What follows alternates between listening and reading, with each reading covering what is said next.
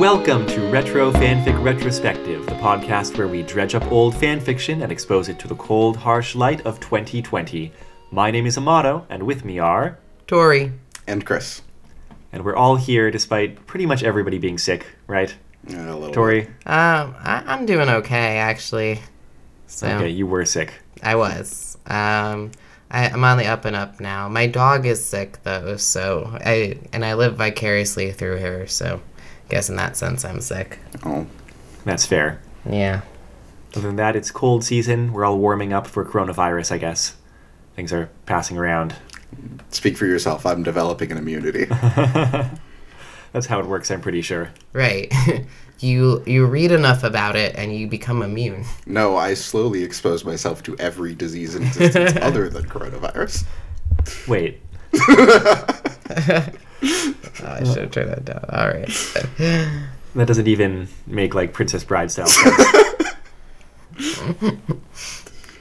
Well, no, it doesn't. I do feel like, though, through my job as a substitute teacher going to different schools, I do feel like I haven't gotten very sick in a really long time. I get mildly sick Yeah. fairly regularly. Actually, And that's this about it. last cold that I had that lasted for like 2.5, 3 weeks, which is probably what y'all have now, sorry. Mm-hmm. I felt like it was still mildly sick, but it was the worst sick I've been because it lasted so long. Yeah. That's a pain. Yeah. I mean, sorry. Wow, yeah. Generally speaking, I almost never get sick, and almost never for more than a couple of days, but I've had health concerns, so that's Yeah. affecting things. I mean, that makes it harder too. Like if your body's fighting with something else, it's gonna be harder to fight off a cold, so Well, speaking of living with painful infirmities over the course of a long and painful life, we've got a story today to talk about. yeah. It's called Story. The title is Story. Oh, come on. Doing retro fanfic retrospection isn't that bad. Oh, touche. Well, it's a story called Story, but there's a story behind why it's called Story. The story is Sort they of. should have chosen a different title. Yeah.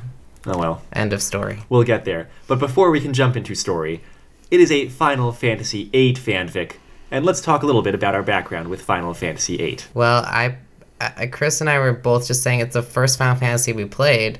Yeah, it's the first That's Final interesting. Fantasy we owned. so- Yeah, like I don't know, I think we knew about Final Fantasy and then we finally convinced our folks to buy us a game, and it happened to be Final Fantasy VIII. Like, we were kids and we didn't know which one to start with. It looked the coolest. I don't know.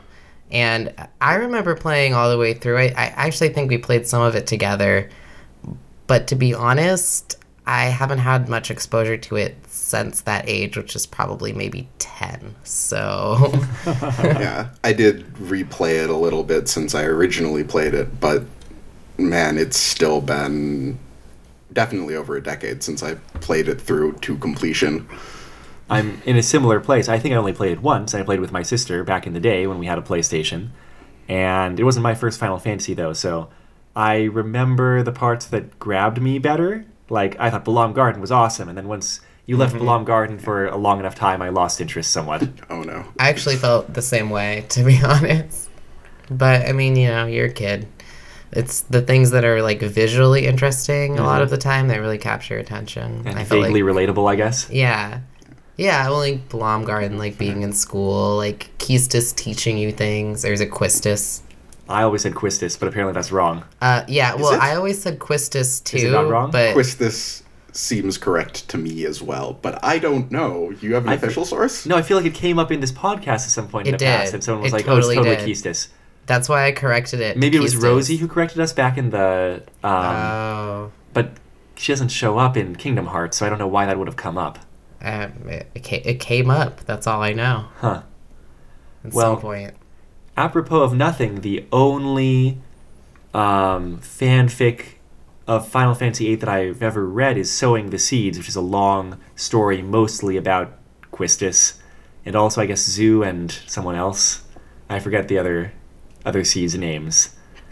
That's because they're not terribly important. No, they're really not. That was always a thing I had trouble with.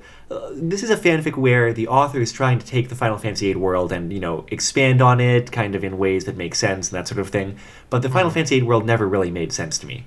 It's No, me neither. It's one of those things where, like, you have this entire big mercenary organization that apparently keeps itself busy, but you've got, like, 2.5 nations interested in war at any given time.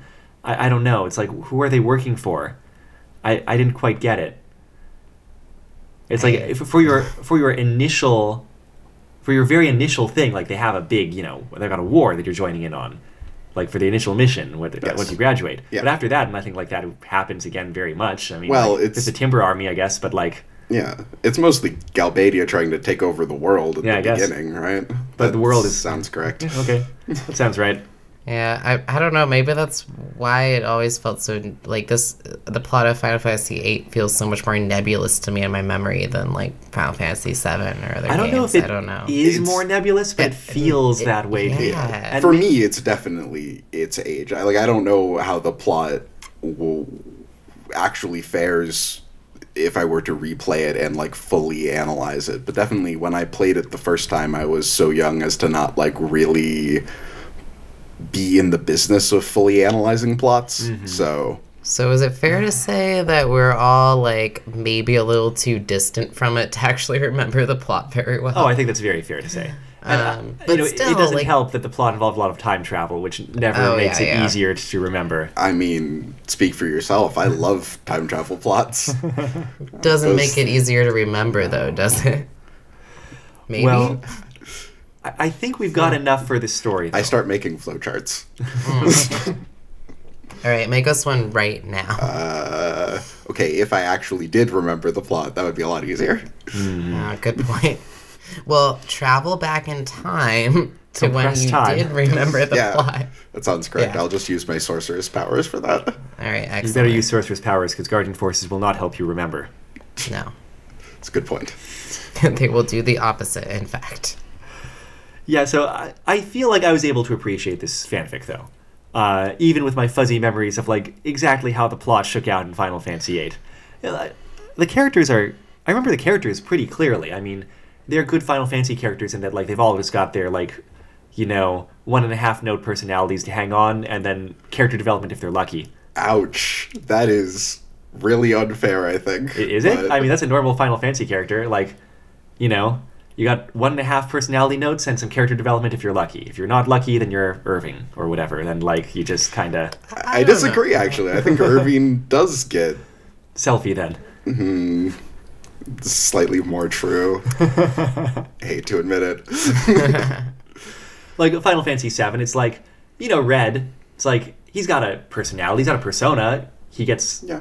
a bit of character development, but, like, it's not like he's a deeply fleshed out character. He's more like, well, I'm not saying that's a bad thing. Like, for the purpose of the game, he leaves a strong impression. You've got the character of Red. He's got, like, a plot role, and, like, he's got a moment or two where he gets to have an emotion, as part of the plot. I mean, that's somewhat fair in saying that these have, like, large arcing plots as opposed to being very focused on the pasts of the characters. Yeah, for and how sure. they come up, other than the couple of story arcs where they're really relevant. But, I mean, almost every character in the vast majority of Final Fantasy games, to be sure, has an arc somewhere.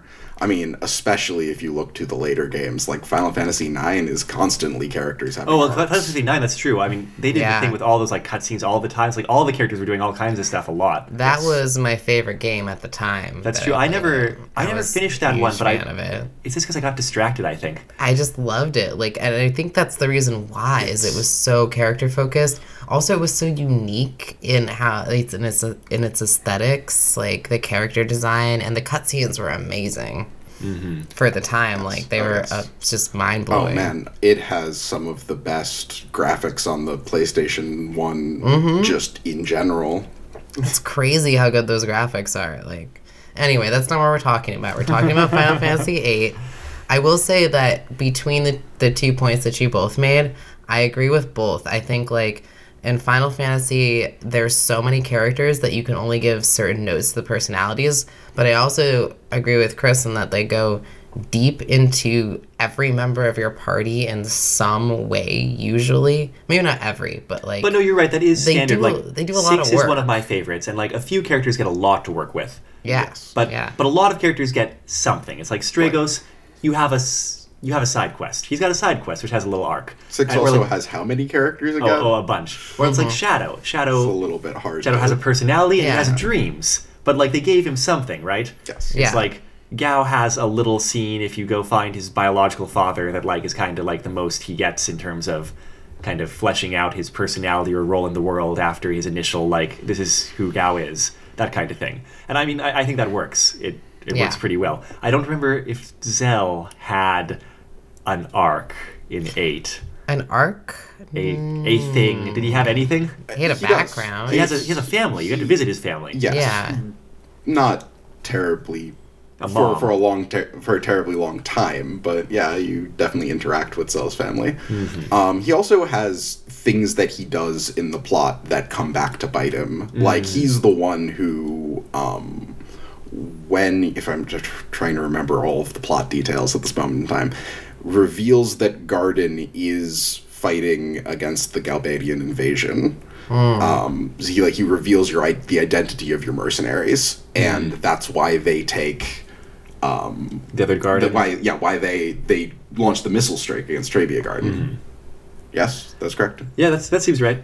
Yeah. You wouldn't think it would be hard to figure out where the mercenaries are coming from, but whatever. I mean, I guess before Garden, there's other mercenaries because you have the Laguna flashbacks. Well, no, they're not mercenaries. They're just army. They're Galbadian They're just army. soldiers. Yeah. Whatever. Anyway, what we're getting at is this story, which is called Story, which is by DK, Donkey Kong, who is a fanfic author. It's just DK. I don't know what it The stands leader for. of the bunch. Yeah. Yeah. Leader of the pack. You know. Oh yes. Yeah. I'm right? sorry, I Am don't right? know the lyrics Yeah. of the DK rap. I really should though. It's I don't vitally either, important. but I'm pretty sure it's leader of the pack. I could be wrong. You know him well. Yeah. It's finally Anyway, back. Mm-hmm. this author. Which rhymes with pack. This You're author was correct. pretty prolific in the Yes. Harry Potter and a few other things. I know it was Oh. a Vagrant story fanfic. That's interesting. Wow. Wow. A couple other Yeah. things like Harry I read Potter, Vampire Hunter D, but mostly it's Final Fantasy, Tactics, 6, 8, Walker Texas Ranger. I'm just Final looking. Fantasy Walker Texas Ranger. They've got 21 stories on fanfiction.net, ranging from the years approximately 2000-ish to 2007. And this one's like 2005. Okay. I found this story. It was a recommendation on the Final Fantasy VIII fanfic Rex page on that website, TV Tropes. But when I looked into the author, I found other recommendations for the author and for this story elsewhere. Like, people remember them. Someone on the Space Battles forum commented, like, yeah, I never wrote any Final Fantasy VIII fanfiction because DK had it, like, locked down. By the way, DK is the leader of the bunch. Okay. It's been confirmed. Yeah. It was So- vitally important. I had to look it up. I apologize for my misinformation. You did not know him that well, but now you do. Yes, I do. And I chose this specific story by DK, mostly because it was pretty short. We did some long fanfics for the last couple of weeks' story. We're going to do long ones again. It didn't feel short, but it was. So you mostly chose this because it was short? Because... Yeah, and there were other Final Fantasy VIII stories by DK that people recommended, right? So, Oh, I see. Yeah. So I'm going to say, I think this is really well written. Yeah, well, I agreed. mean, I meant I chose it over other very well-written, apparently, Final Fantasy VIII fanfics by this author, because it was a good length that I wanted to run with. Like, for example, other ones are twice or more as long. Let's say, or there's Selfie and Squall. I don't want to deal with that. Whatever. I'm happy with my choice. Story. It's Zell focused. Yeah. And it occurred to me as I was reading this, Chris, that every time we've had you on this podcast, we've been discussing a post-series fanfic. Yes. And that's just total coincidence. I'm not specifically seeking that out, but this is post-Final Fantasy VIII, significantly.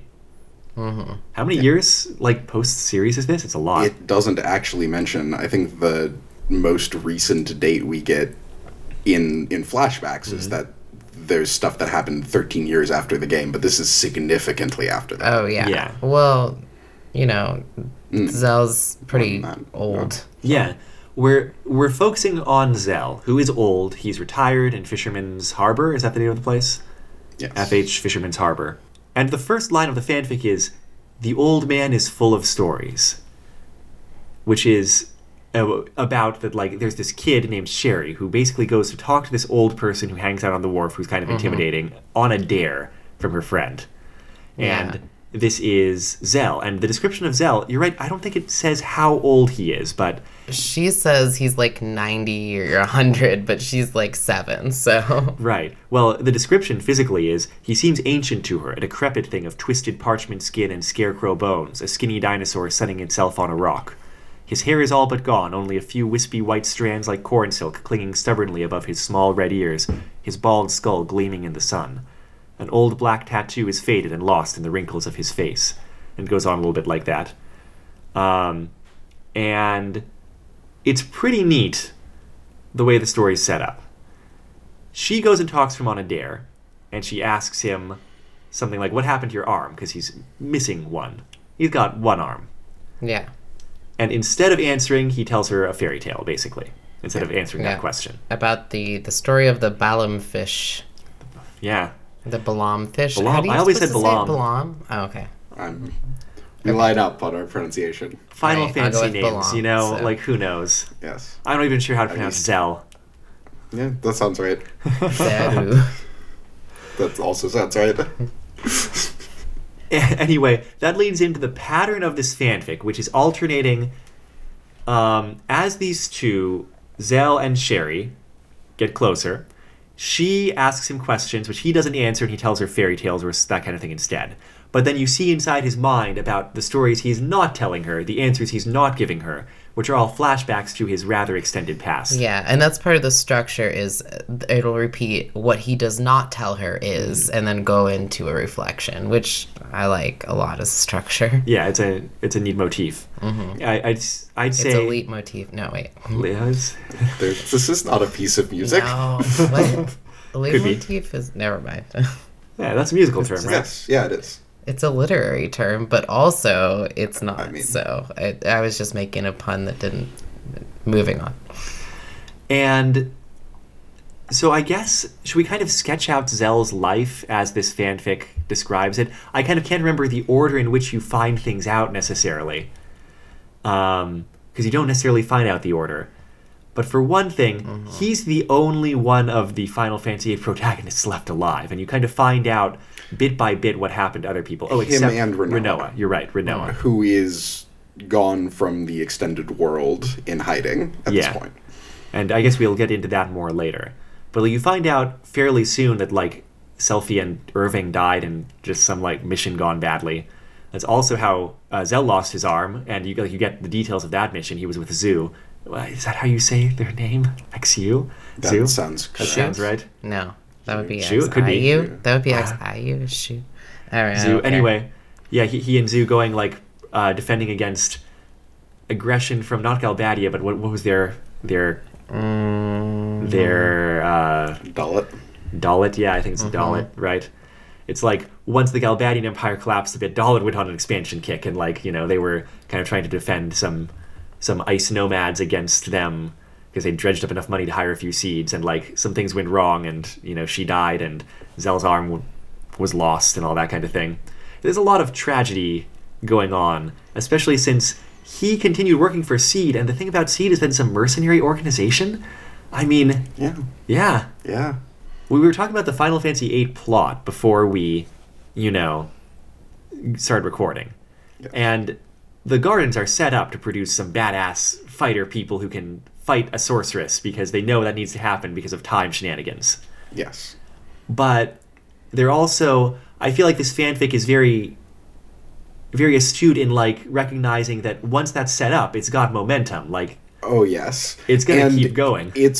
I really like how they did this, because by the end of the story, we get the impression that the current form of the Gardens is very much Sinister. Sort of, yeah, this overarching entity which is stealing children and turning them into its own private army. Yeah, they've instituted a Yeah. draft. It's not clear whether it's a draft just for Fisherman's Harbor to like, but that would kind of make sense because Fisherman's Harbor is supposed to be a pacifist, like neutral town, right? Yes. And so it might just be that like the Garden was at some point came around and was like, look, yeah, we'll protect your neutrality, but we need gardeners seeds. I mean, Gardeners.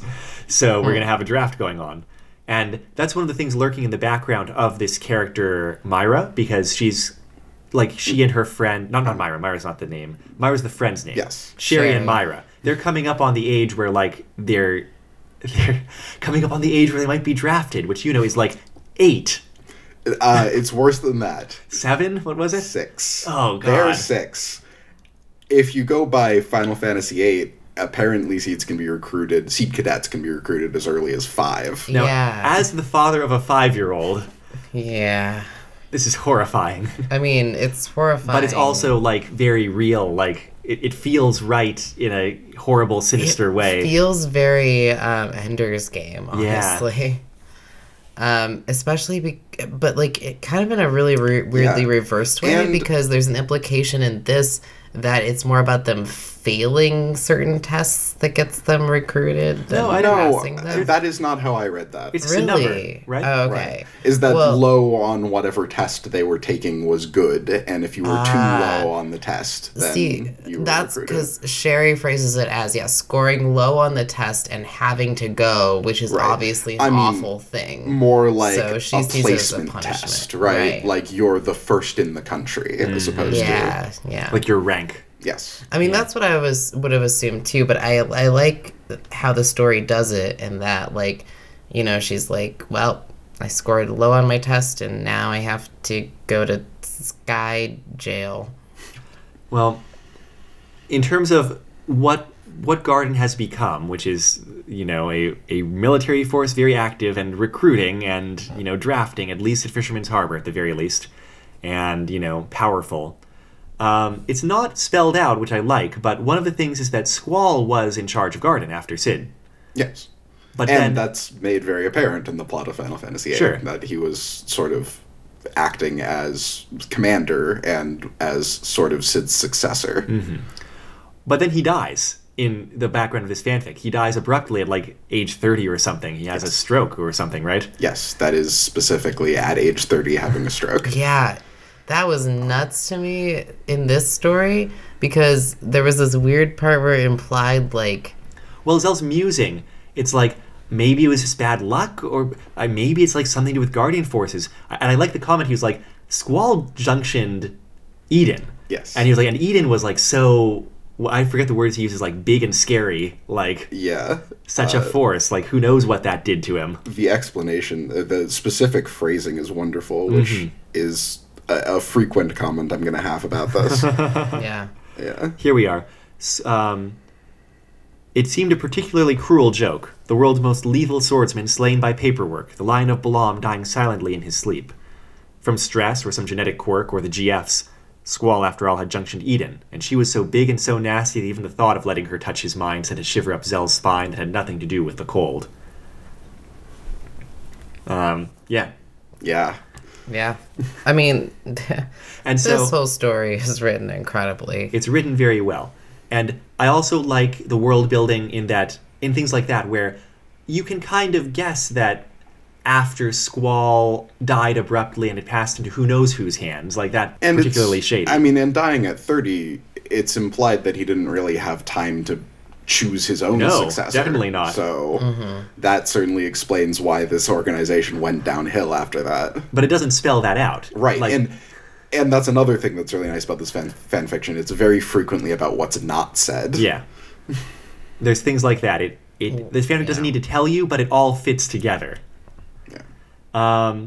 What else from Zell's memories while we're on kind of the Zell background stuff? I mean, that's a Well, lot of the fanfic. That's most of, yeah. That's most of the fanfic. I guess, yeah, other people dying, Squall dying. I'm not sure we find out how Quistis dies. Quistis doesn't even get a mention. No, it's a little strange. Presumed that she's dead because Zell does mention at some point that basically all of his friends are dead. I mean- Quistis is one of them, we think. Yeah, I mean, I think we can assume that. more or less. I mean, but he's also quite old, so she might not have died young and could still be dead, at this Fair. point. I've got to say, one of the things, while we're talking about Zell's memories, that I like is... Actually, on that note, Yes. I think he does mention that almost all of his friends are dead when Squall dies in the flashback and as part of the flashback. So that would imply that she had died sometime in the 13 years before that flashback happens, or, between the plot of Final Fantasy VIII and that flashback happening. Although, who knows? Sorry, go on. What I was going to say is, in Final Fantasy VIII, you find out there's that revelation dropped that, like, oh, Guardian Forces mess with your memory, and it's, like, not really addressed after that. And, I mean, it's there to explain why they don't remember being childhood friends in the orphanage, right? That's kind of its it's plot point. Also there to Yes. make Guardian Forces seem as scary as they're supposed to seem. Yeah, I mean, maybe, but they never really bring it up again. Fair. But this fanfic certainly brings it up again, like you would. And I really like the discussion of Guardian Forces and memory in the context of an old man's memories. Because, your memory's already so spotty as you get older. Like, you lose so much specifics from a lot of your Yeah, past. and he says that. He says, does. I don't know which is which, the GF Yeah, or and so I being feel like that old. makes it especially bittersweet, where it's like, memories are so important to one's identity at this age that he's at right now anyway, that, like, kind of not knowing how much you might have given up in the course of using Guardian Forces is, like, I feel like it is resonant. Here's the part where it talks about it. This is when he starts telling her things about his actual life? No. He's still not doing that. Within a month, he knows he loves her, that being Sherry. And because he loves her, he tells her the stories, even though it hurts. Reaching into his mind for them is like stirring up a murky lake bed. All too often, things best left forgotten rise to the surface amid the silt of his memory, and these are the things he does not tell. The stories behind the stories, the ones that cut too close and too deep, because they are the ones that have shaped him. Still, he is lucky to have the pain. Some of the Esther scientists said that the Guardian Forces would render the saviors of the world utterly brain-dead within 20 years, but they were wrong. Not entirely. His memories of his childhood and his training are all but gone, a tapestry with so many holes punched in it that its patterns can no longer be seen. The last Sorceress War itself is more like wet paint sliding across a canvas, once brightly colored events blurring together into one dull black lump that is little more than emotion and sensation. He can no longer remember just when he borrowed Squall's ring, or if he was at the missile base, or the instrument he played during the Garden Festival. The battle with Ultimecia is missing in its entirety, as if excised from his head with a scalpel. That's also really clever in a gameplay perspective, because some of the things he mentions not Yes. remembering are things that he may or may not have been at. Yeah. Or, Because you split your party to go to the missile base. right. Totally. Or you get to Example. choose who's like what instruments are being played or something Yes. at the Garden Festival. So that's also very, very clever. Well, and it also just calls back moments of the game, which this fanfic does. I feel like this is like a true, like, there's so much art in this because it calls back moments of the game so specifically, and yet weaves everything together in this kind of like, I don't know, this kind of like end of life narrative for him that is very like deep and emotional, that doesn't fully feel like it doesn't feel like playing a Final Fantasy game, like for instance our Final Fantasy VII fic does, not at all. But it definitely feels like a retrospective of the game from an old man's perspective. And all of it's just so rooted in Zell's perspective or Sherry's perspective. All of it's either from Zell's perspective or Sherry's perspective. And that bleeds through into the narrative and the way that it's presented very frequently. Yeah. And it's neat having that limited viewpoint sometimes, like with the whole Renoa thing. There's this important scene, or, memory, like flashback scene, from when Zell was like 45. He was not yet 45, so he's like 44, whatever. Yeah. And Renoa shows up, who he hasn't seen since Squall's funeral, where she just took off. And so it's been like 13, 14 years or something, I forget. Actually, the only scene that I don't know, I found to be difficult, like I mean, they're all difficult to read because they're all very emotional, but this was the only one where I was like, whoa. what I like is the world building from this scene, where she shows up and she says, after like some awkward, small talk or whatever, she says she came to say goodbye. He's like, goodbye? They'll be after me soon, Rinoa said. She looked away for a moment, gazing out the narrow little window where the sun slanted across the cobblestone streets. I won't be able to see you anymore. They may have followed me already. And it goes on, she's talking about how, like, she knows people have been paying attention to her, like, they presumably may be the garden, but it's not completely clear. It's actually mentioned that it is the garden. It is the garden. Yeah. Yes. By the way, Garden. sorry. No, that is garden.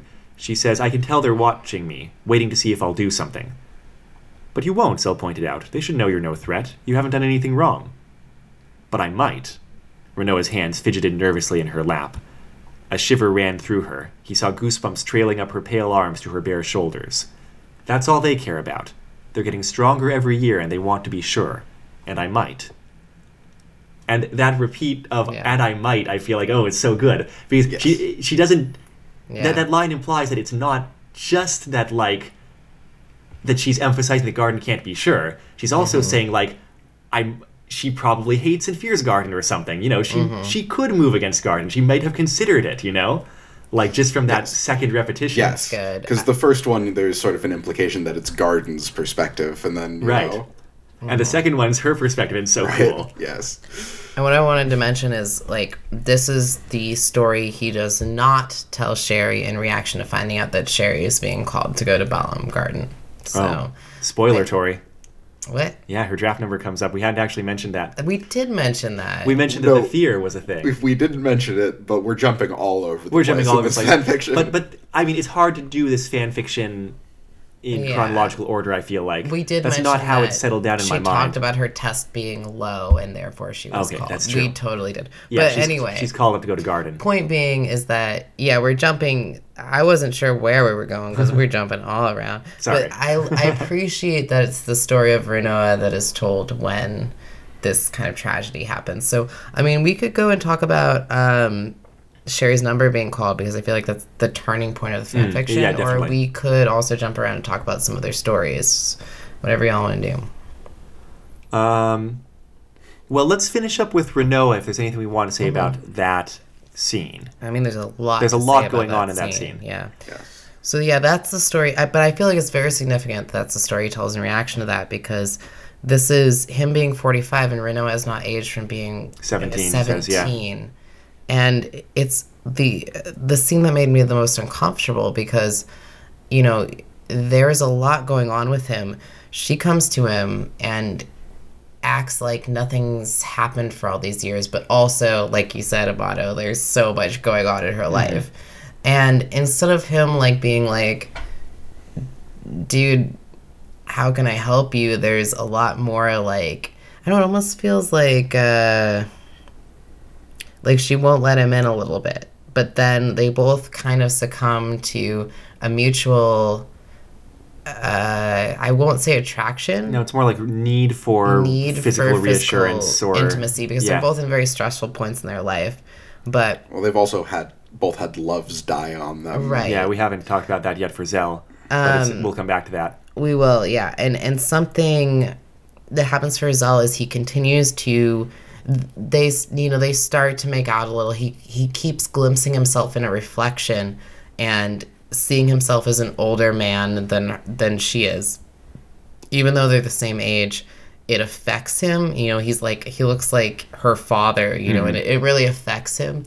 And he feels bad about himself. And I actually feel really bad for him that he seems to reflect on his appearance and feel so bad about himself for being older. Yeah. And especially because they actually are the same age. Yeah, he acknowledges it, maybe at one or two places it's like, oh, this, he sees like the 45-year-old, person in Rinoa. It's just that she's got this body that does not match her life. He sees it in her eyes. Also, I mean, in this sort of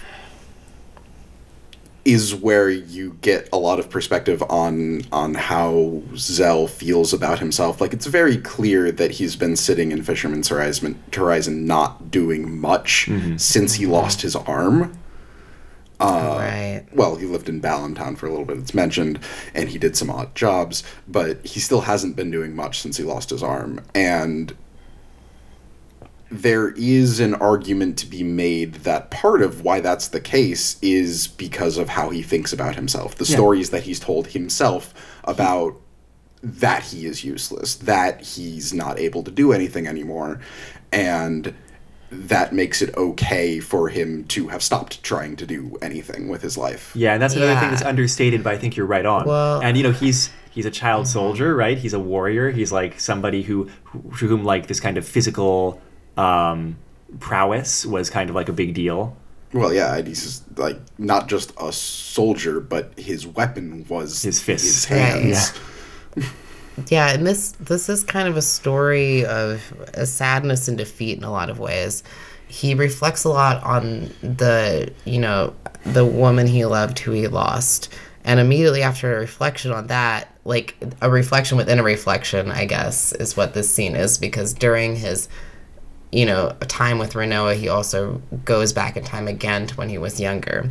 But there's a really interesting passage, which is it starts with this reflection of him thinking about his lost love, and then it goes to, and he saw himself through the window again, an old man groping a girl who looked young enough to be his daughter, and it all felt suddenly wrong, obscene. Beyond that, the tickling sense of betrayal, the insistent voice that insisted that she was Squall's, that he was in love with someone else, as if their illusory return to their old selves had brought those old ties along for their ride. So there's so much in that paragraph, right? And then he tells her he can't. And then he goes on to say he knows how it would be. They would sleep together and both of them would think of someone else in the dark, clinging to each other, not out of desire, but desperation. So it's like... It's rough. I mean, it's such a real feeling. And, Yeah. and I feel like I do actually understand this feeling. But it's so many emotions described so complexly. Like we were talking about his thing with his age. He feels that when he's like, I look like her father.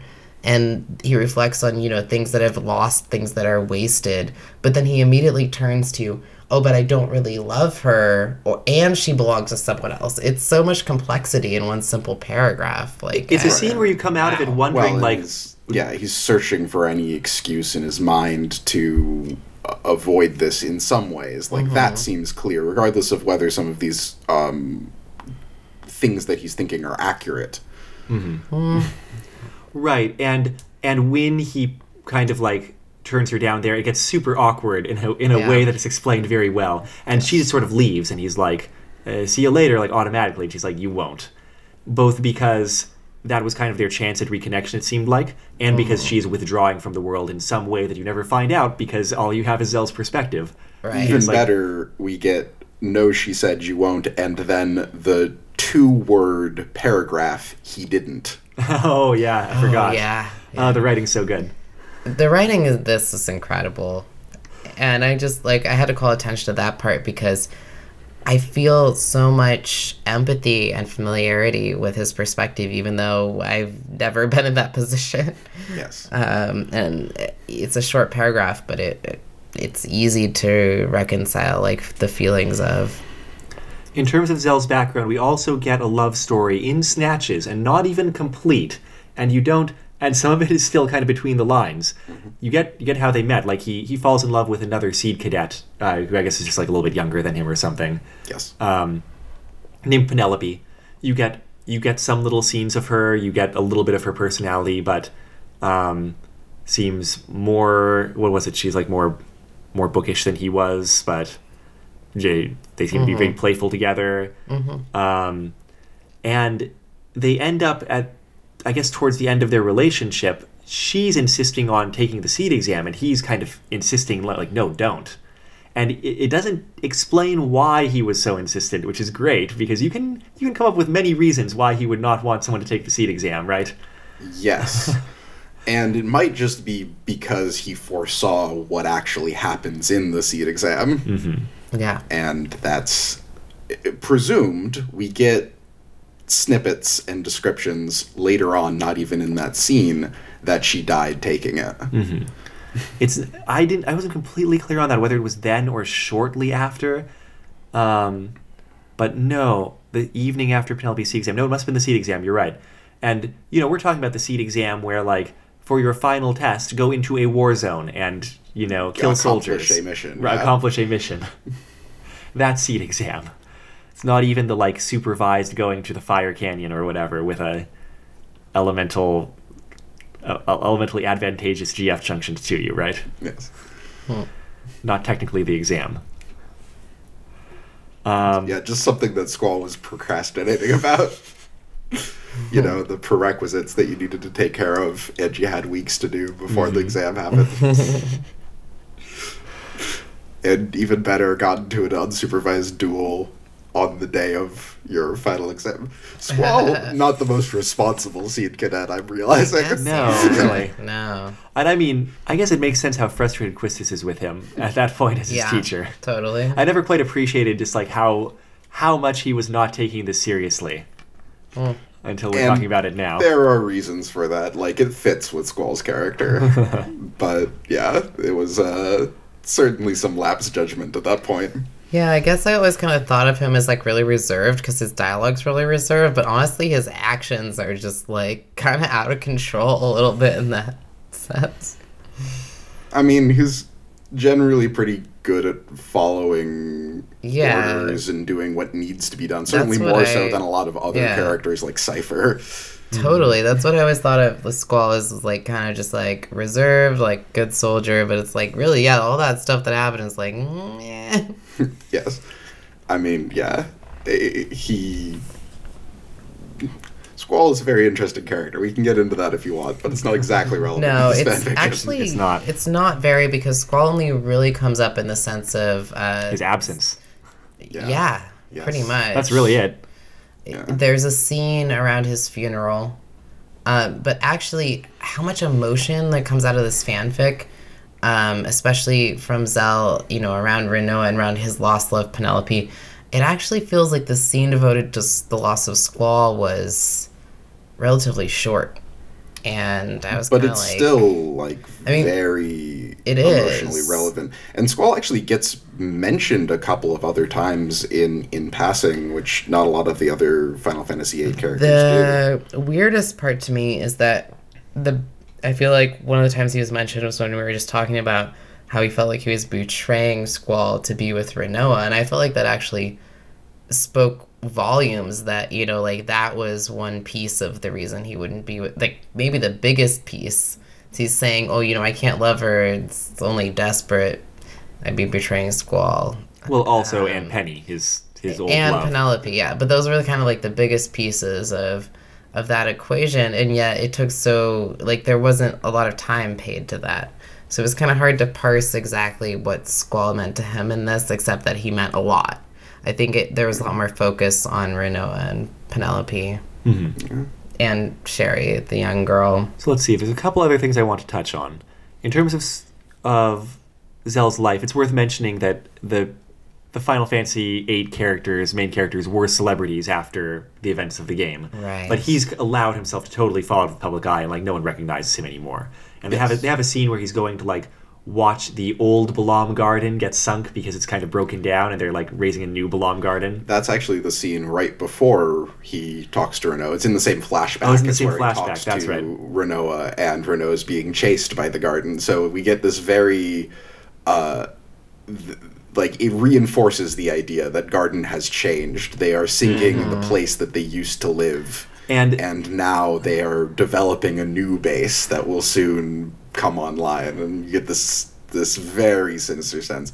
You haven't been picking up on the idea that more and more military actions of more and more dubiety are happening, certainly at this point. Well, but there's also this such a great, true to memory kind of scene when he's seeing the old garden being sunk, and it's a big it's a big deal where says the paper's been talking about it for weeks and stuff, and he's I haven't been in that garden for so many years, but all he can picture is the garden exactly as he knew it back when he was a student or a seed there. And so he's imagining as it sinks beneath the water, all the water rushing through the areas just as he knew them. His own dorm and the Dr. Katawaki's medical room set up the way Dr. Katawaki had it set up and all that kind of thing. And it's that's totally true. Of course, that's what you would think of even if you know intellectually none of it probably looks like that anymore. That part was one of two moments that stood out to me the most. The description of how he visualized the water flooding the areas he knew. And the part where he talks about how Sherry runs towards and away from him with machine gun footsteps when she first tells him that she has to go. Those were the two scenes that stood out the most. But the way that they describe his imagining of it is truly, to me, incredible. Before we go back to the kind of frame story with old Zell and his child Sherry and those, all that stuff, let's go back to the other stories that Zell is telling, rather than just thinking, because we haven't really mentioned them yet. The things that he's telling her are mostly fairy tales, basically, right? Yeah. I mean, mythology to some fairy extent. tales or but mythology, yeah. it's kind of his own version. Like we mentioned, he starts with the Balam fish. Which the author notes at the end is very gingerbread man. It's very it's kind of a gingerbread man variation. But most of the other ones it's interesting. They're like bits of fairy tale type tropes sometimes, but kind of new and remixed. And some of them are concerned with Hein, who I had totally forgotten about. I did not remember in the slightest there being a figure called Hein in Final Fantasy VIII, but there is. Yeah, I think it's mentioned a couple of times. Great God fought against humanity, gave up half of himself, but the half with no power supposedly gave the half with power to the sorceress. It's all very background stuff. It's mentioned very briefly a couple of times. Yeah, apparently twice. Well, apparently you hear that story 2 times, and there's some variation One is between the very two. close to the beginning of the game. Like you can hear it in Fisherman's Horizon, I think. But yeah, there's one much later that's I think more complete. Again, long time since I played this game. But that's cool, and I feel like in the stories that Zell tells, one of them is coming out of that war against Hein that is told in Final Fantasy VIII twice, and that's a key part of mythology. And another one uses Hein as a mythological figure in a different context, and I thought it was really neat. Yes. That kind of expanding on this very significant figure, like the only significant figure in Final Fantasy VIII religion or mythology, right? Because there's nothing else going on. Yeah. And in the meantime, there's a frame narrative that just talks about the passing of time, like how snow starts to come when Sherry comes, and I feel like that makes the story feel like it takes a longer time than it actually does. It's every time she comes, it's a different season or different weather. On the note of mythology in Final Fantasy VIII, it is implied to some extent that that's sort of what guardian forces are, like sort of mythological figures and creatures. Like a griever is mentioned as being a mythological creature, which is why What's a griever? it's the symbol that Squall carries around. The symbol. The ring has it on a ring and on his pendant. And Oh, it's okay. on the gunblade, on the side I of don't his remember gunblade. this. That's a Guardian Force? Yeah, it ends up being, if I recall Okay. correctly. I believe you. I don't remember these things, but yeah. No, I mean that makes sense. It still doesn't really explain what the deal is really with Guardian Forces, but yeah, it makes sense. It seems like they are like acknowledged entities that you would imagine them telling stories about or something. So much of what Guardian Forces are is just not very well mentioned. It's like everybody goes and beats up Ifrit and gets a copy of Ifrit, I guess. That's just like a thing that everybody does. Sure. We've got a whole bunch of Shivas, like take one out of the drawer. Everybody gets a Shiva? I don't know. Yeah, well, this story doesn't focus too heavily on any of that technicality. No. It's just like, let's talk about, this world in a very abstract way, which I actually appreciate because, as I mentioned, my memories of Final Fantasy VIII are kind of abstract anyway, but this made sense in a certain way. I don't know about abstract. I feel like it makes the Final Fantasy VIII world seem more real than it did in my memories before. I feel the same way, yeah. But if only because the narratives are more mythology and then also the flashbacks to very specific personal things, yeah. events. Yeah, and just like in that Xena fanfic we read recently, The Dragon's Child, I thought the fairy tales were all very satisfying, mythology. Yeah. They're pretty well done. They feel right. There's also an interesting structure where the first fairy tale is longer than the second, and the third, and the fourth. Like, they eventually is kind of that right? become summaries until the turning point where Sherry is called away. Yeah, right before there's one where he talks about Squall's funeral. He actually gets really specific. I mean, he doesn't tell her about that. That's his reflection. But then after that, because it says, he doesn't tell her this. He gives a long summary of his memory, and then he says, he tells Sherry of the Great Salt Lake and thinks of old scars of sorrows smoothed over and buried by time, but still full of bitter poison. And that's all it says about what he tells Sherry at that point. I mean, isn't that... They mentioned the actual tale a little bit earlier. Yeah, Oh, that's maybe. that's the tale about Hein, the Oh, long one about humans fighting Hein. I misinterpreted that then. I thought that was actually... Oh, I see. Yes, now I see that. So I guess the structure actually shifts a little bit at that point. Yeah. But that's right before...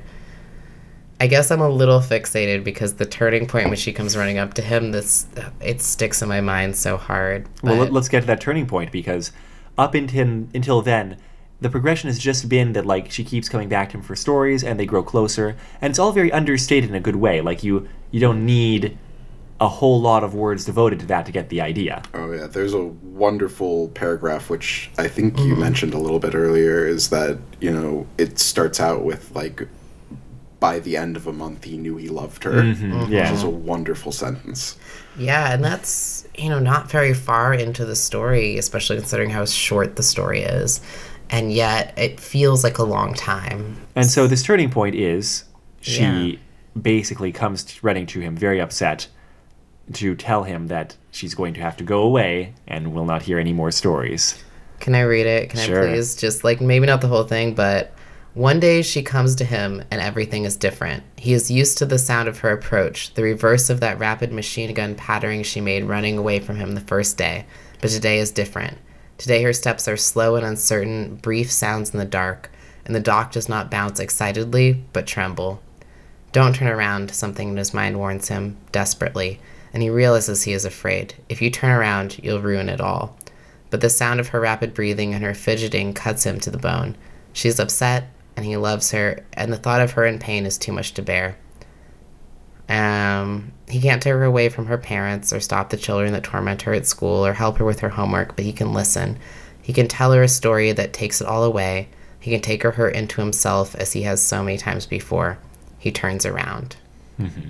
And then one more part, because this is great. She wears a pair of neat black shoes that have seen the sun for the first time today. Black woolen socks swallow her legs to the knee. Love that part, where they meet the hem of her dusky blue skirt. Above that, a long yellow sleeve buttoned-up blouse, a burst of yellow. No, something in his mind whispers softly. Oh no, for God's sake, she's only 6 years old. Hi, Sherry says. She does not look at him, and then it keeps going. Oh, there's so many good bits here. It's just she too says, good, It's all right? so good. She says she has to go away, right? Yeah. Away, he asks, as if he were a child himself, but he knows what away means. Away means a magical school in the sky where she will learn to read and write and tame monsters that will eat her piece by piece. Oh, jeez. This is the part that just struck me, that one's so intense. And I mean, it goes on from there. There's a lot. She starts out, like, clearly wanting to talk to him, like, maturely, right? She's got that kind of urge, but she breaks down crying. And this is also where they tell each other they love each other. Just the juxtaposition of the swallowing her socks are doing, like, that stood out for me, how her stockings were swallowing her legs, and then immediately after he's talking about how the monsters will take her apart piece by piece. It's Yeah. too good. Yes. And I love that in this whole exchange, Zell asks something in a childlike manner, and Sherry is pretending to be more adult, is Or trying to be, yeah. is repeating words that adults have told her Right. in an attempt to mimic their opinions or ideas of the world. There's been a really strong buildup with him kind of being like an elder figure of support, but also having a secret pain. And this is kind of where it all changes, and he breaks down. Yeah, and she asks him to tell her a story. And this is where he has the Renoa flashback, and that's compared to Renoa is asking for something that he could not give. And he doesn't have it in him right now to tell a story either. And after the whole Renoa flashback, there's so much that's like really cutting to the heart here. It cuts back to kind of Sherry's perspective, and she feels like he's fallen silent, and she knows that like in the past she's never asked him to tell a story. She's asked him another question. He's told her a story instead, and she's like, oh, by asking him to actually just tell me a story, I've ruined it. Yes, she also thinks that she doesn't want to know his name because if she knows his name, he becomes a less magical figure. He Right, becomes a less instead of of, like, a the old storytelling man. figure. But this whole time we've been hearing all of the tragedy that's happened to him, and even at this point the mistakes he's made, the way he felt around Renoa and his guilt and his shame. And I just love that we get that contrast of him being such a real person and her seeing him as magical, and how they both make sense in the narrative. But so then it's all reversed in extremely elegant storytelling ways, right? Because when she finally asks him to tell her a story, he offers personal information instead, which he's never given before. He says, do you still want to know my name? And, oh, yeah, because early on, she asked him about his arm, and he did not tell her that story. That's been the pattern every Yes. time. The whole pattern. Right. Told her Right. about But- the Balin-fish Yeah, instead. and then at first she was disappointed by that, but then she got used to it, and now And then it's the reverse of what unexpected. you were saying too, Chris, where like she's afraid that by learning that his name, he'll be like less magical and mysterious. But instead, he's like a super cool, famous, like awesome person who she's been hearing the name of since she was young, Yeah. and he becomes more magical when she finds out he's the Zell. I mean, just Zell. Jeez, He goes by Zell. you sure? Going by the Zell. I mean, that sounds a little bit in character for 17-year-old Al. Yeah, What is he when the plot starts? Whatever age he is when the plot starts. very young. And it's all very elegant because, they part. He can't do anything to save her from Garden, and like she can't do anything either. But they promise not to forget each other, and with memory being a big theme of the story and Final Fantasy VIII in general, like it's more thematic than just being kind of a normal cliche, right? Yes. Yeah. And it's also very well expressed, as with many things in this fanfiction. Question: what happened to Penelope? It sounds like she probably died in her seed exam, but it's I not see. told That- to you in that way. So you get What? that line that the night After her seed exam. Yeah, was one of the worst nights of his life. You also get I a see. very You get telling line What was somewhere left on of Penelope's ashen that one. face. Yes. That's what I was focusing on when I asked that question. Mm-hmm. So I wonder if she died of a disease or no, she died. She definitely died in her exam, right? Yes. Yeah. Okay. So a lot of drama here. I mean, this is the paragraph I'm drawing from here is when he thinks of everyone who's died, and it's really real. Squall slumping over his desk. Renoa somewhere gone, transformed from a person to a monster by nothing more than the passage of time. Graves in frozen earth piled high with the dead. What was left of Penelope's ashen face. And you get like, that's that real death. Like, that's that real death you don't know unless you've seen the real death. So I don't know how the author got that, but it's very affecting. And there's so many passages here we could read from the ending in particular. There's some really great wordage and imagery. One of the things is it flat out ends up telling you the theme of the story. But like she's going into Seed and she doesn't know what's going to happen, but she's going to have her own stories to tell him the next time that they meet. And he has something to live for, basically, because now he's going to wait for her to return. Before he was just kind of waiting for death, but now he has like someone who he loves in his life, who like even if he can't do anything for her, it's like something that he can Right. live towards. And all of his personal reflections have been just the things that he's lost. It's been a lot of loss. Like, even when he reflects on the great things that happened with Penelope, it's about, in the end, how he lost her. And then it's about Renoa and how, like, they met up again and that wasn't good. And the tragedy of how Squall died and the whole funeral. It's all been a lot of tragedy that he doesn't tell and replaces with a fiction. And now, And the lesson as described here is that, in Zell's mind, is there are many stories in the world, but the most important ones are those you choose to make yourself. And he said, it says that's the lesson he taught her, but I feel like it's just as much something he's Yeah. learning from having these talks with her, right? Yes, because he mentions that is the story behind the stories, which is a phrase which was previously used to describe all of the things that he wasn't talking about. Oh, we got some good Those close are the reading going on stories here. behind the stories. yeah. Well, and he also says very specifically, he will not forget. Not if he lives to be 100, and he will if he has to. He will sit on this dock every damn day he has left and wait for her. That is his choice. She will not forget. She will come back to him if she can. And it's She will be changed, shaped yeah. by the world just as he has been, but she will come back. That is her choice. Yeah, and And- those parallel stories, it's like this interconnected narrative and also this like whole thing with how much he's forgotten. Mm-hmm. It's like he will not forget. Like he's definitely taking agency in this Yeah, passage. agency is a good word. Because, Yeah. because Chris, like you were saying, Yes. it seems like he's just been driven by inertia for a long time. Yes. Like it's not because he's like, yes, what I'm going to do is hang out on the Fisherman's Harbor docks. That's my choice. Like that's not how he's been approaching life. Well, yeah, and it's also Yeah. not that he is actually useless simply because he lost an arm. Plenty Right. of people do many great Right. things only having one arm. It's silly Yeah. to think otherwise, and yet But I he's think- paralyzed by this. I don't think it's just that. I think the stories that he tells, like especially the one about Renault, I think is the most telling. Is that it's not just losing an arm; it's feeling like he's useless. And I think that Sherry makes him feel like Or he has a maybe not use. deserving of Not deserving. Yeah, a lot Of of different anything. emotions. Right, and I mean that's still. I think my argument still applies. Yeah, for having sure. Of many course. past failures also doesn't make you incapable of doing great things. In fact, if Right. anything, it's a prerequisite. Yeah, but I think it does boil down to like that being more of an excuse than a reality, and I think that that's apparent here. And I like that towards the end, the parallel narrative that he will not forget, she will not forget. It's almost like it's like an exact opposite of what happened with Renoa, where like they would have used each other to forget their pain, and instead each is building on each other's story.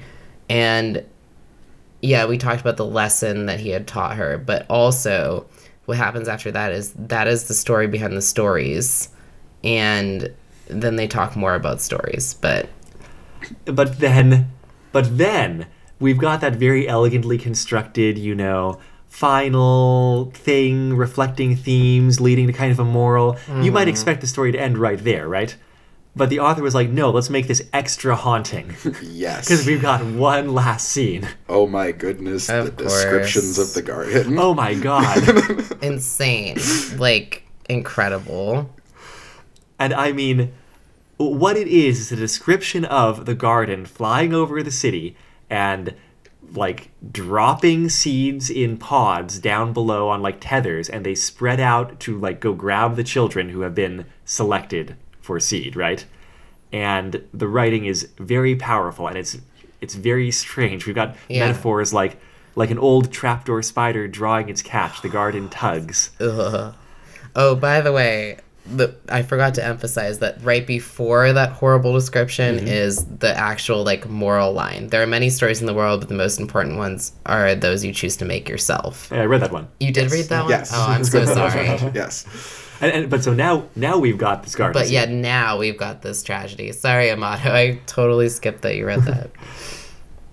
You've got that tragedy, and then, we like a lot of parts in this fanfic. We're kind of stopping ourselves from just reading the whole fanfic because it's also very well written. Mm-hmm. But the ending sequence is, as Zell turns away from the window, his first thought is only how improbable it seems. How after everything he has seen, the garden's coming is still strange, alien. A floating castle in the sky, 100 mouths that swallow children, a city that wordlessly accepts its fate. Ridiculous. It's like something from a fairy tale. Like something from a story. The end. Yeah. And that's how the author justifies calling this story. Well, what you're referring to at the end, the author's Well, original just title saying, was like, Memory. something from a story. Well, yeah, we can talk about that too. But like something from a story is why they called the story, and I get it. But And I don't know. so intense. It's super intense. It's very haunting. It is. It doesn't. And it's very It doesn't emotional. 100% jive with the tone that we were just getting, and I feel like that's. I don't know. Like, I guess it's a strength is like kind of this dissonance. It's not. On the one hand, it's like, yes, you can take control of your life, and on the other hand, it's also like, yes, and also life is crazy and crazy things happen. Like, both Right. those things are Yes. true, and it's all part of kind of both of those parts of things are part of the narratives you have to forge about yourself. I guess is kind of I definitely felt like this where was the story goes. like a really strong like cyclical motif. Like, so Zell was seed, Well, she's gonna be yeah. a seed, but he's come around in his life.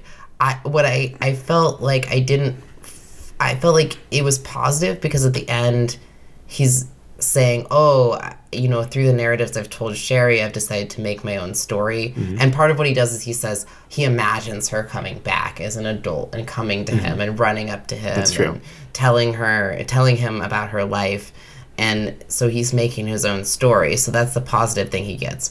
But then the fact that we're ending it like this is almost like we're restarting it at the start of the story, which would be fine if the story wasn't so horrible until the age of, like, however old he is. You know what I mean? So I do wonder about the ending and what it's supposed to Right, mean. but I'd sort of presumed that she at least has this great truth about how to take control of her life, which is very similar to actually something that Sid says in the game, which is about the seeds acting that he trains. He wants them to act as individuals. He wants them to make choices for themselves rather than just blindly following orders. This has a very similar theme to that, and this is implied that this is not something that the garden teaches anymore. Right. And it's definitely reinforced by the parallel narrative and the fact that, she can build on his experience that he has taught to her, regardless of whether he precisely, told yeah, her sorry. anything real. Yeah. Very slightly off track there, but yes, that's where I was going for. No, I think that's exactly what you said. I just wanted to add on that a little more. Yeah. And I mean, it is hard. Like, this whole story is kind of hard from the sense that with most narratives that, like, are adding on to the end of something, you want the people in that narrative to have grown and developed since the end of it and be living fulfilling lives doing great things, because that is sort of the presumption. But I think of all of the pieces of media, honestly, Final Fantasy VIII is the world that, like, this seems like a reasonable way that Yeah, I world agree. would go, unfortunately.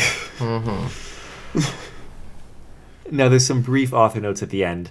We mentioned that it seems like a beta reader suggested the name Story would be more fun than Memory. Chris, you were saying you think Memory would have been a better title, right? To be honest, yeah, but that's mostly just because it's a little bit grating and sort of like, I can't think of a name. This story is kind of a nameless sort of way to declare your story as story. Yeah. Yeah. And like I said, at the end there you get the idea of why it's called Story, but when you start at the beginning, you're like, you're calling your story Story? What? You don't know what that means, so. I could have gone with a fairy tale style title. Like, I guess if Zell would have actually been fishing on the harbor, which he isn't really doing, but it could have been like The Fisherman and the Girl or something, like, because that could have The played Old in- Man in the Sea. The Old Man in the Sea. Yeah, let's call it The Old Man in the Sea. The Old Man and the Girl. It'll be famous. The Old Man and the Girl, I don't know. Yeah, maybe. No. But I mean something fairy tale like, because it would have kind of tied back into like the stories that Zell is choosing to tell, but then the stories that he chooses to tell about himself. I don't know. I'm just spitballing here. Yeah, I think there could have been a better title than the story. I feel like the story is very, very good. I want it to have a title that catches people's attention a little bit more. Yes. Yeah. Well, is that your criticism, Amado? I guess it's a criticism. I mean, I'm going to be reaching for other criticisms. It's pretty well done. Yeah. Like, I mean, my criticism is only that I felt like there should have been more in certain parts. Like, I would have wanted more. What parts would you have wanted fleshed out? The whole thing Okay. I would have wanted a little more balance for this to happen because I already felt like the part with Zell and Renoa and the flashback went on a little longer than every other part, which means I feel like every other part should have been extended to balance it, but I wanted more from that part too because I wanted to know more about where Renoa was at and what was actually going on for her. And I wanted a little bit more about their relationship, like especially historically in the last long time since they saw each other kind of thing. To be honest, I find many of the flashbacks to be beautifully concise, and I feel like okay. extending them in certain ways would detract from that. That's fair. I mean, to be fair, I am reaching for criticism here, so... I guess since it came up in conversation, it's a little bit weird that Quistis is not mentioned and everybody else is mentioned. Yeah, Yes. that's fair. So if you're checking things in your head, it's just kind of a blank box. But I guess that fits too, with just kind of holes in Zell's memory, or the Achikochi, like the jumping around nature of him pulling things. Yeah.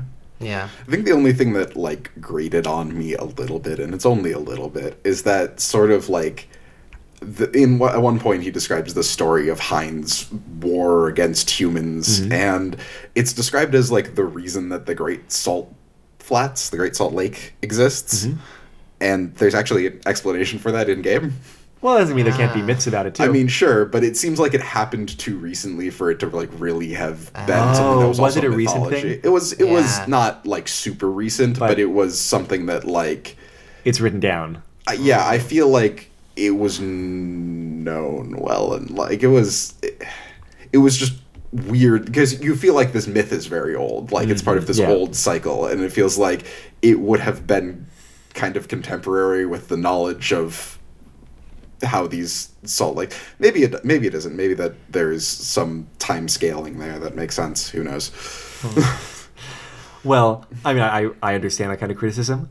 Also, I think we're all really reaching. Yes, that's a little bit of a stretch. true. It's just that one thing. I'm like, yeah, to my knowledge, that doesn't quite line up with how Final Fantasy VIII went. But no, for the most part, this was wonderfully well written. I feel like we haven't read anything where the language was this beautiful for a long time. Like, I'm thinking back to that first Avatar fanfic we read, Yeah. where we were just like, oh, this is so pretty the whole time. But it's also a lot better constructed than that fanfic I was going to say that, yeah. I was going to say, like, I think we have heard things where the language was this beautiful, but this actually wasn't necessarily the turns of phrase that stuck out to me, even though there were many some of the time. beautiful ones. Yeah. It was that they all fit naturally within a very well-perfected structure. I mean, I am amazed by this author, and I wish I could give praise that was a little more specific. I think I kind of have throughout this whole thing, but the structure incorporates repetition, it incorporates beautiful descriptions, and it holds itself, like it remembers itself. The author knows what they're doing throughout the whole thing. I think part of that is because it's a short story, but part of it, short stories can even be harder to write because you have to make them so concise. It holds its structure, and I am so impressed by that. I guess the last beautifully written short story we read might be They Say of the Elves, which is maybe even more impressive because it's so short. And like you said, it's hard to, like, get that. Yeah. I still found this one to be so much more affecting and beautiful. Mm-hmm. Like I felt myself like Well, about it's to got some- cry during this story.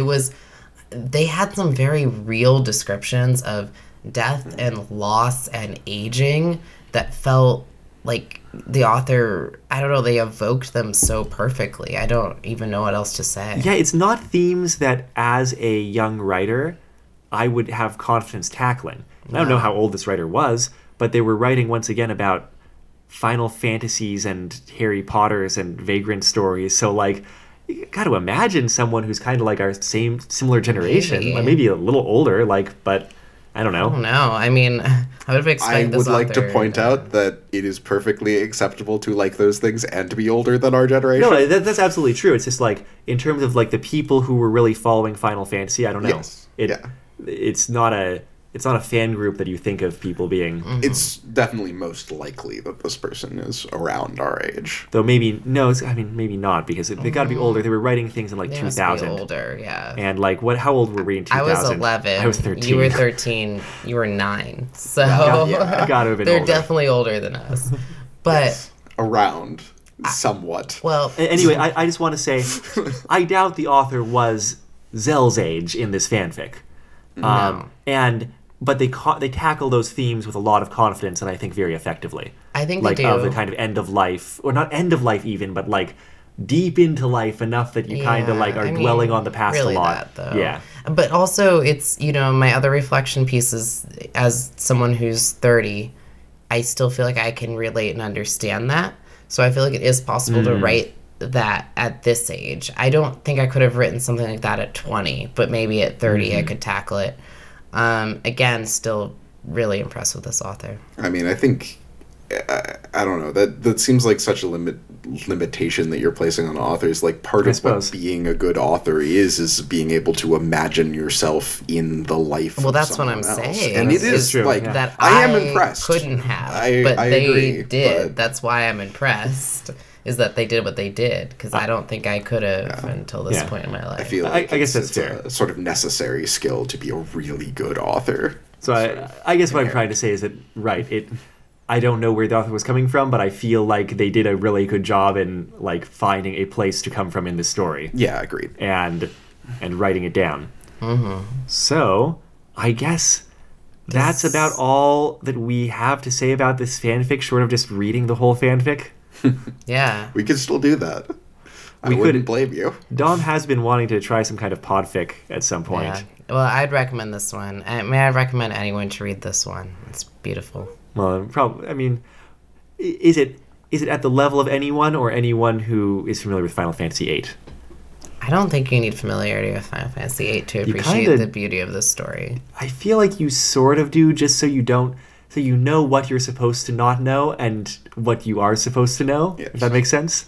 Yeah, I would argue that you should play Final Fantasy VIII before you read this, but you should also just play Final Fantasy VIII along with all of the other Final Fantasies. All you I people also go really play think it. you could read this story without having played it and still appreciate like the beauty of the narrative. Oh, certainly there are many turns of phrase that you would take away from this that are beautifully well written, And also regardless. the structure.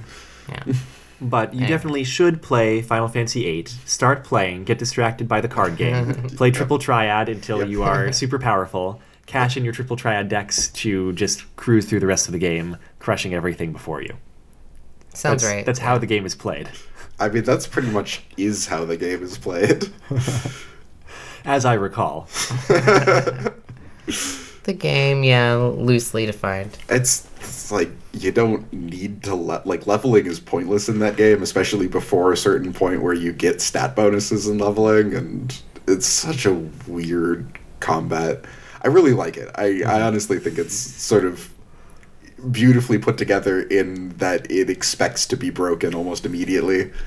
But Yeah, it's a good way to do it. I feel like they've kind of played around with that to some extent in other games too. Like in 7 also, it's like there's ways to break things across your knee, and it's just like, oh, if you figure it out, do it. It's harder early on, though. You're right. You can't do it early. You have to get a few key things like mimics and knights of the rounds. Yeah, and they're like, I actually also really like how Final Fantasy VII implements its like power progression, because by the end of the game you are so immensely powerful if you can figure out the right materia to put in the right places. But that's a result of acquiring those materia, which is sort of journeying around the planet and sort of getting to know the planet, and that's sort of what the game's about. Yeah.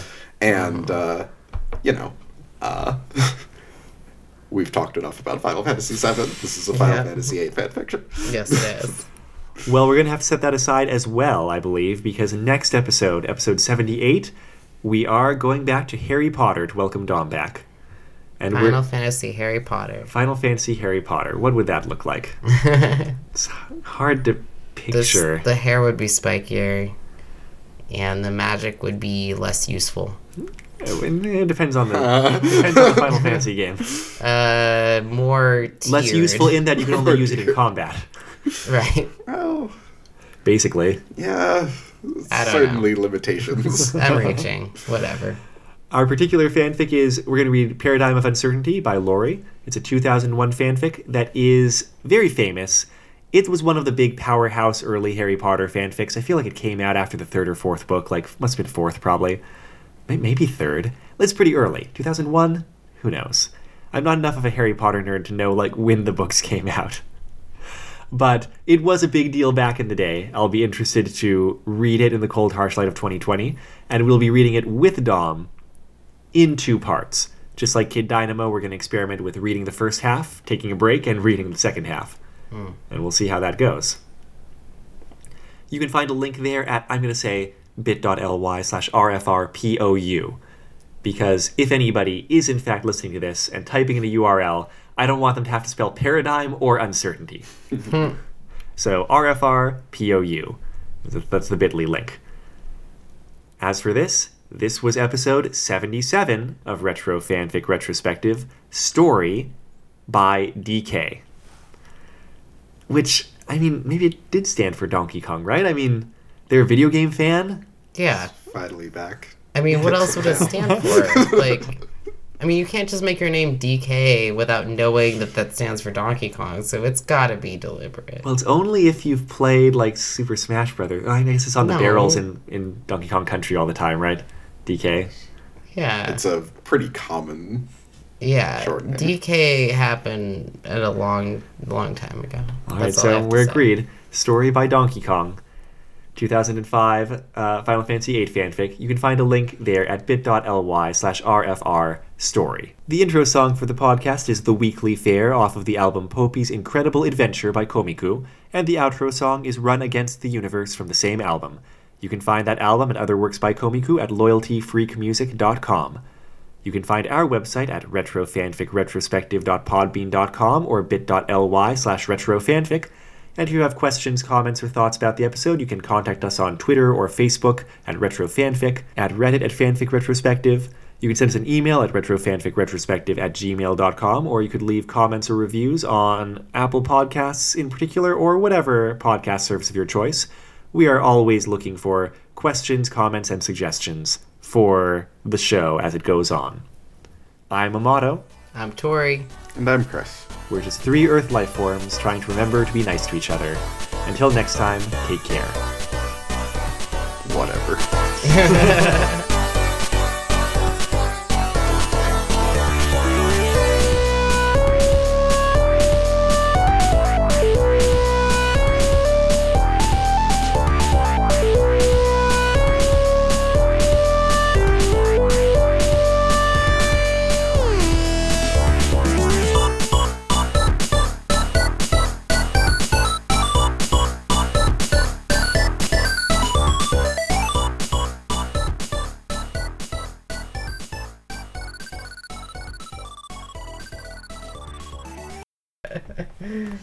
It's a good end note. I couldn't think of a Final Fantasy VIII thing to say, so That's the most Final I have Fantasy the one. thing to say. you got it. You got it. I mean, that or an impromptu song about trains.